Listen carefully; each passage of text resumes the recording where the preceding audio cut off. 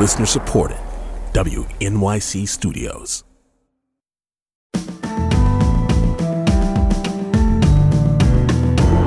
From WNYC Studios, I'm Brian Lehrer. This is my daily politics podcast. It's Tuesday, August 15th.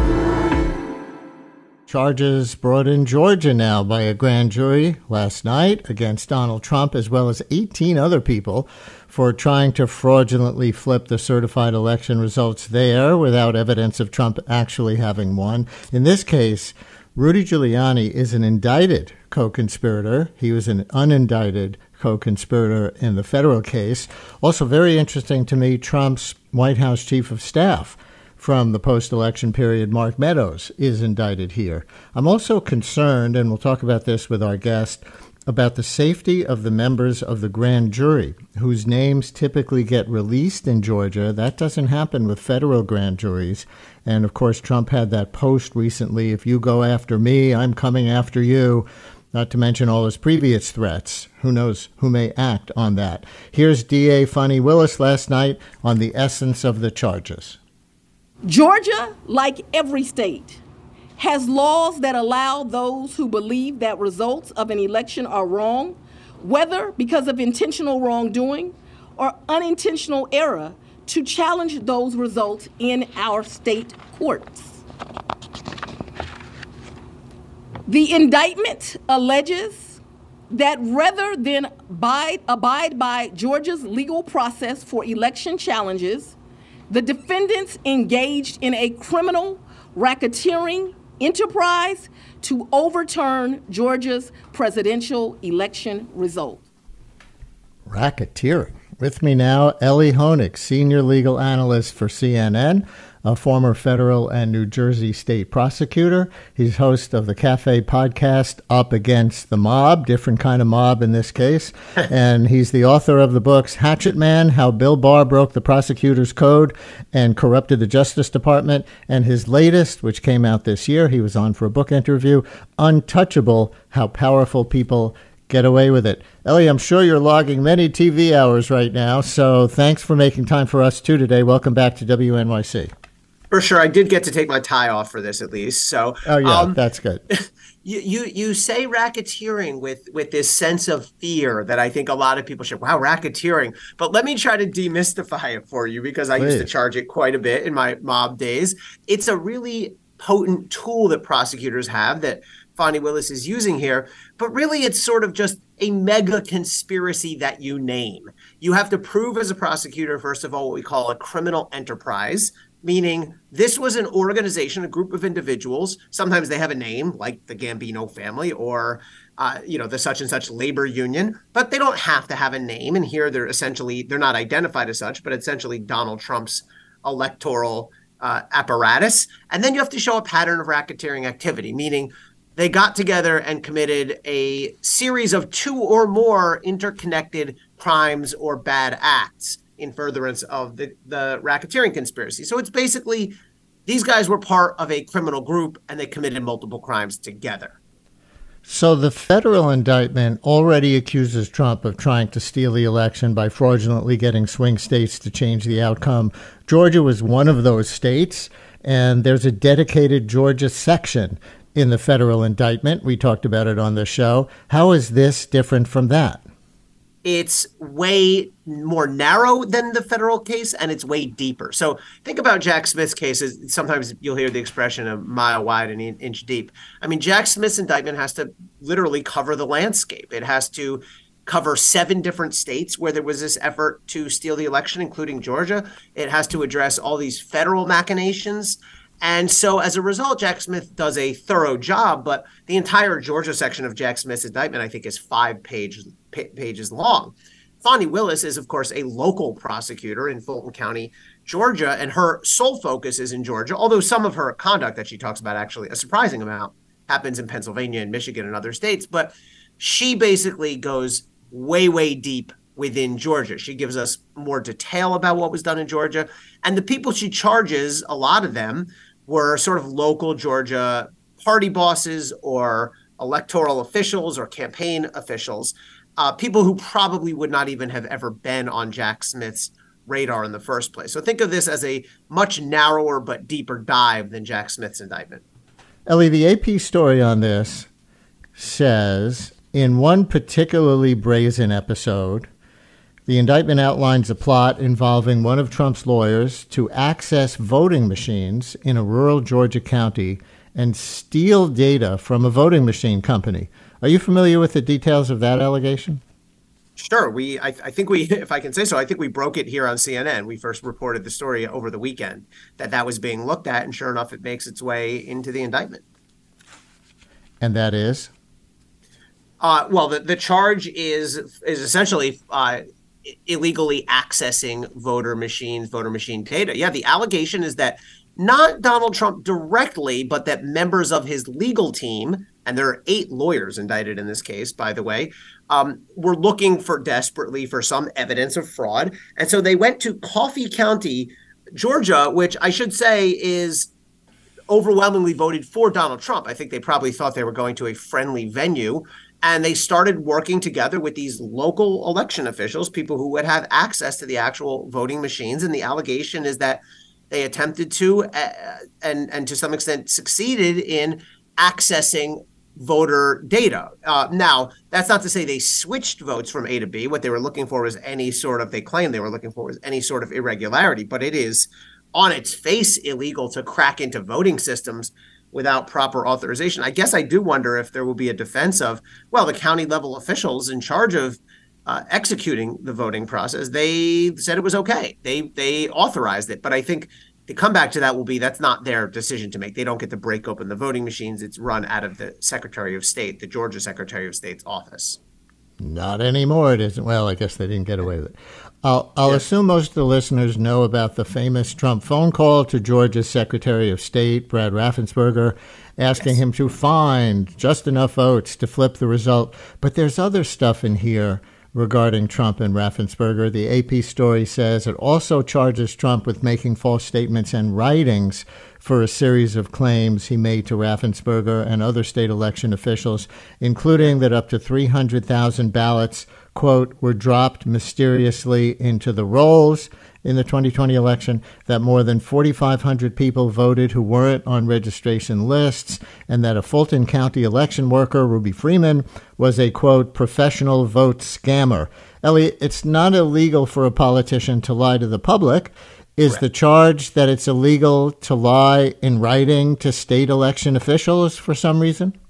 It's illegal to lie to an official in writing if you're trying to get him to do something. It's a fraud, basically. It's also, and this is some of the charges here, it's also submission of a false statement to the government. So you're correct. Anyone can lie publicly. Anyone can lie, on the media. But it becomes a crime when you either formally submit that lie knowingly to a governmental entity, whether it's a court or a Congress or a regulatory body. And if you do it for a specific purpose, then it can be a fraud. And so we do see a whole series of charges here related to, for example, as you said, beyond the famous or infamous, I need you to find 11,780 votes phone call, Donald Trump also sent a letter to Brad Raffensperger, who, let's remember, was Secretary of the State for Georgia, claiming there was all this electoral fraud and trying to convince him or cajole him to throw out some of the votes. There also are incidents when, for example, Rudy Giuliani gives false testimony in front of the Georgia state legislature. He gets up there and just starts ranting about completely false claims of election fraud. A big part of this is they attack these 2 election workers who testified in front of the January 6th committee, Ruby Freeman and Shay Moss. They're mentioned in here because while you are allowed to to attack a person publicly, you may get sued for defamation, as Rudy has here, but it's not a crime. The crime comes in if you're either A, intimidating or retaliating against an election worker, or B, if you are making false claims about them, again, to formal governmental entities. Right. So on the Ruby Freeman aspect, that black election worker who, along with her daughter, have already gotten a kind of confession by Giuliani in a defamation suit against him based on these debunked statements that he made about them. AP says one of Trump's co-defendants here, a man named Stephen Clifford Lee, is now charged for allegedly traveling to Freeman's home, quote, with intent to influence her testimony. Now, would that have been witness tampering before their televised testimony in the January 6th committee hearings? Sure. If you're trying to influence or intimidate anyone's testimony, it could be that. It could relate to the January 6th committee hearing. But let's remember, there was also an ongoing, this investigation, the DA's investigation has been ongoing since early 2021. So I think that would be the cleaner shot for a local prosecutor, which Fani Willis is. She's a county level prosecutor. I assume that charge goes to tampering relating to her testimony in Fani Willis's investigation. There could be a little bit of a jurisdictional issue. I'm not sure it would be a state level crime to tamper with someone testifying to the federal Congress. Is Trump charged with any witness tampering? Well, he's not charged with witness tampering in the sort of old-fashioned sense of, well, in the sense he may have committed it in an old-fashioned way, for example, by truth socialing the other day about former Lieutenant Governor Jeff Duncan, which to me was over-the-top witness tampering. Where I don't know that one. What's that one? Yesterday or 2 days ago, Donald Trump went to Truth Social. Jeff Duncan was the lieutenant governor of Georgia. He's since left office, I should say. He's a friend of mine now and a CNN contributor. And Trump just went on a rampage about Jeff Duncan, and he's a liar, and he shouldn't testify. And so that, to me, was over the top witness tampering. Trump's not charged with that type of Trump directly tampered with witnesses, but one of the means and methods of the racketeering conspiracy that Trump allegedly is responsible for, because you are responsible for the acts of your co-conspirators, is the type of obstruction and tampering that we talked about. Listener writes in a text message, Fani Willis was clever to say all 19 defendants would be tried together. This is unlikely, but may draw fire and distract the Trumpies from making their usual false statement about the merits, the judges, and the prosecutors. What would you say about charging or planning to try the 19 defendants, Trump plus 18, in one massive trial? Can the courtroom even seat that many people? No, not at all. I think it's I fully agree with the caller that Donald Trump's attacks on Fani Willis and these outrageous lies he's making up are unacceptable. I disagree with the caller, the person who wrote in, that this was a clever move by Fani Willis. I think it was an aspirational move at best. She has to know there's no way she's trying 19 defendants at one. Part of it is a logistical issue. Where would they even do that? And look, I tried 5 defendants at the same time once and 4 a couple of times. Each of these people has legal teams. There's just nowhere that could house that. Also, the trial would take an impossibly long time, because if you have 19 defendants, you have 19 openings, 19 cross-examinations of each witness, 19 closings. And I will add, Brian, the Supreme Court has, in the past couple decades, expressed some real skepticism about what they call mega trials.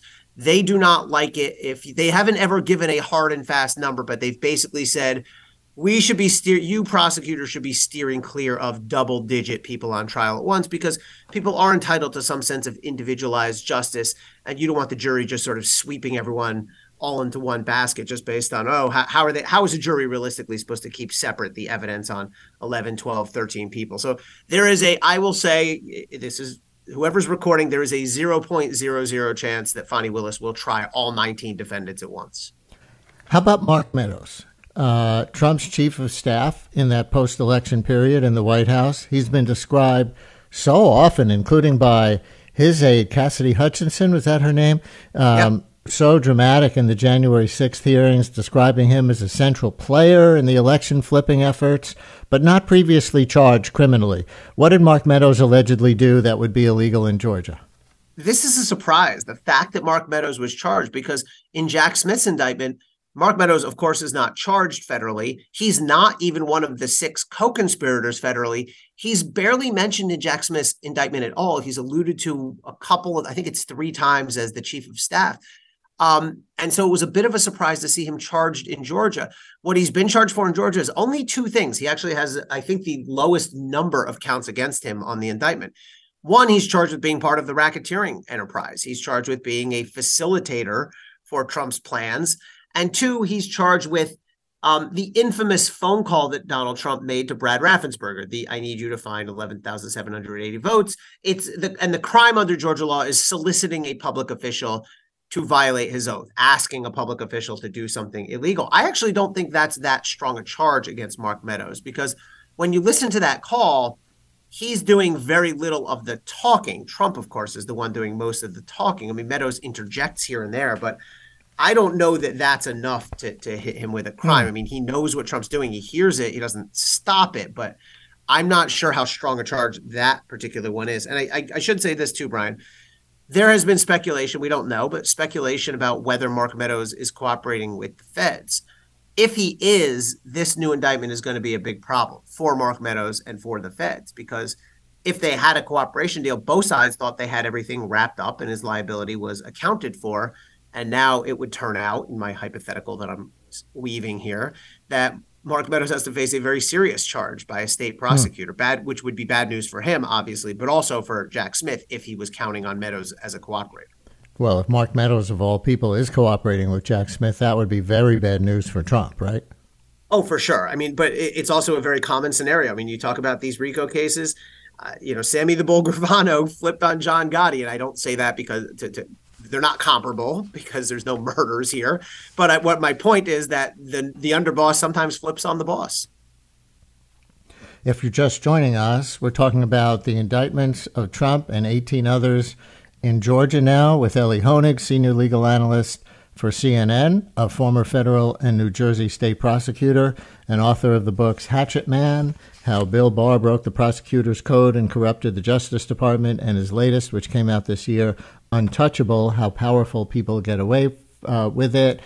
He also hosts a cafe podcast called Up Against the Mob. Listener texts, does guest have any thoughts on why Lindsey Graham escaped indictments for his phone calls?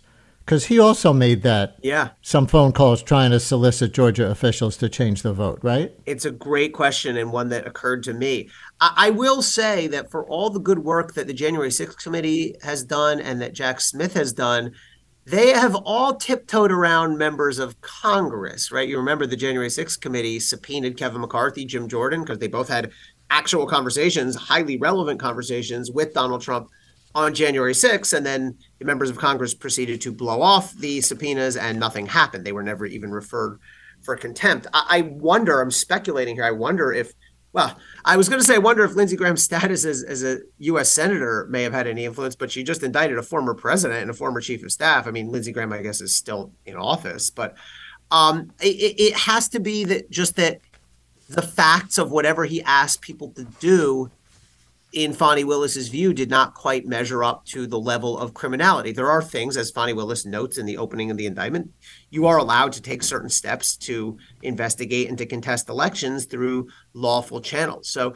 it's one of two things. Either she didn't think the facts measured up for Lindsey Graham, or she just didn't want to mess with it because he's a sitting member of Congress. Somehow I have an impression from media coverage this morning that this indictment actually has more evidence, including documentary evidence, than the federal one. And therefore, the implication is Trump is actually more likely to be convicted in Georgia than he is in federal court. But that's an impression. I haven't read the Georgia one yet, just the federal. Is that a comparison you can make?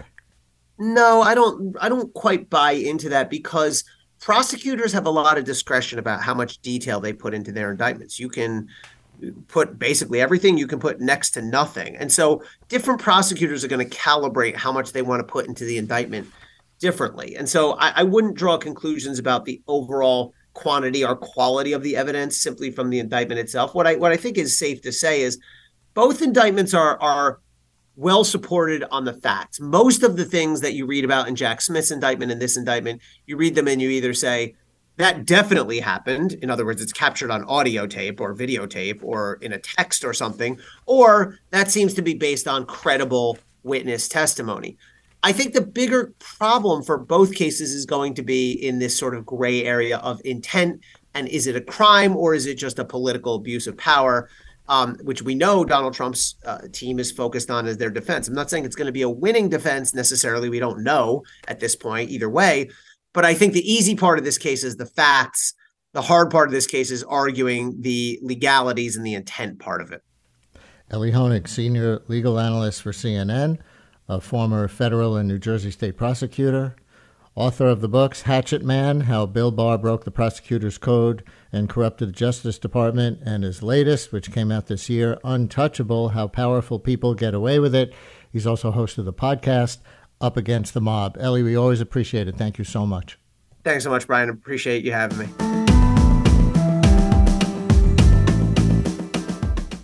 Brian Lehrer, a daily politics podcast, is an excerpt from my live daily radio show, The Brian Lehrer Show, on WNYC Radio, 10 a.m. to noon Eastern Time, if you want to listen live at wnyc.org.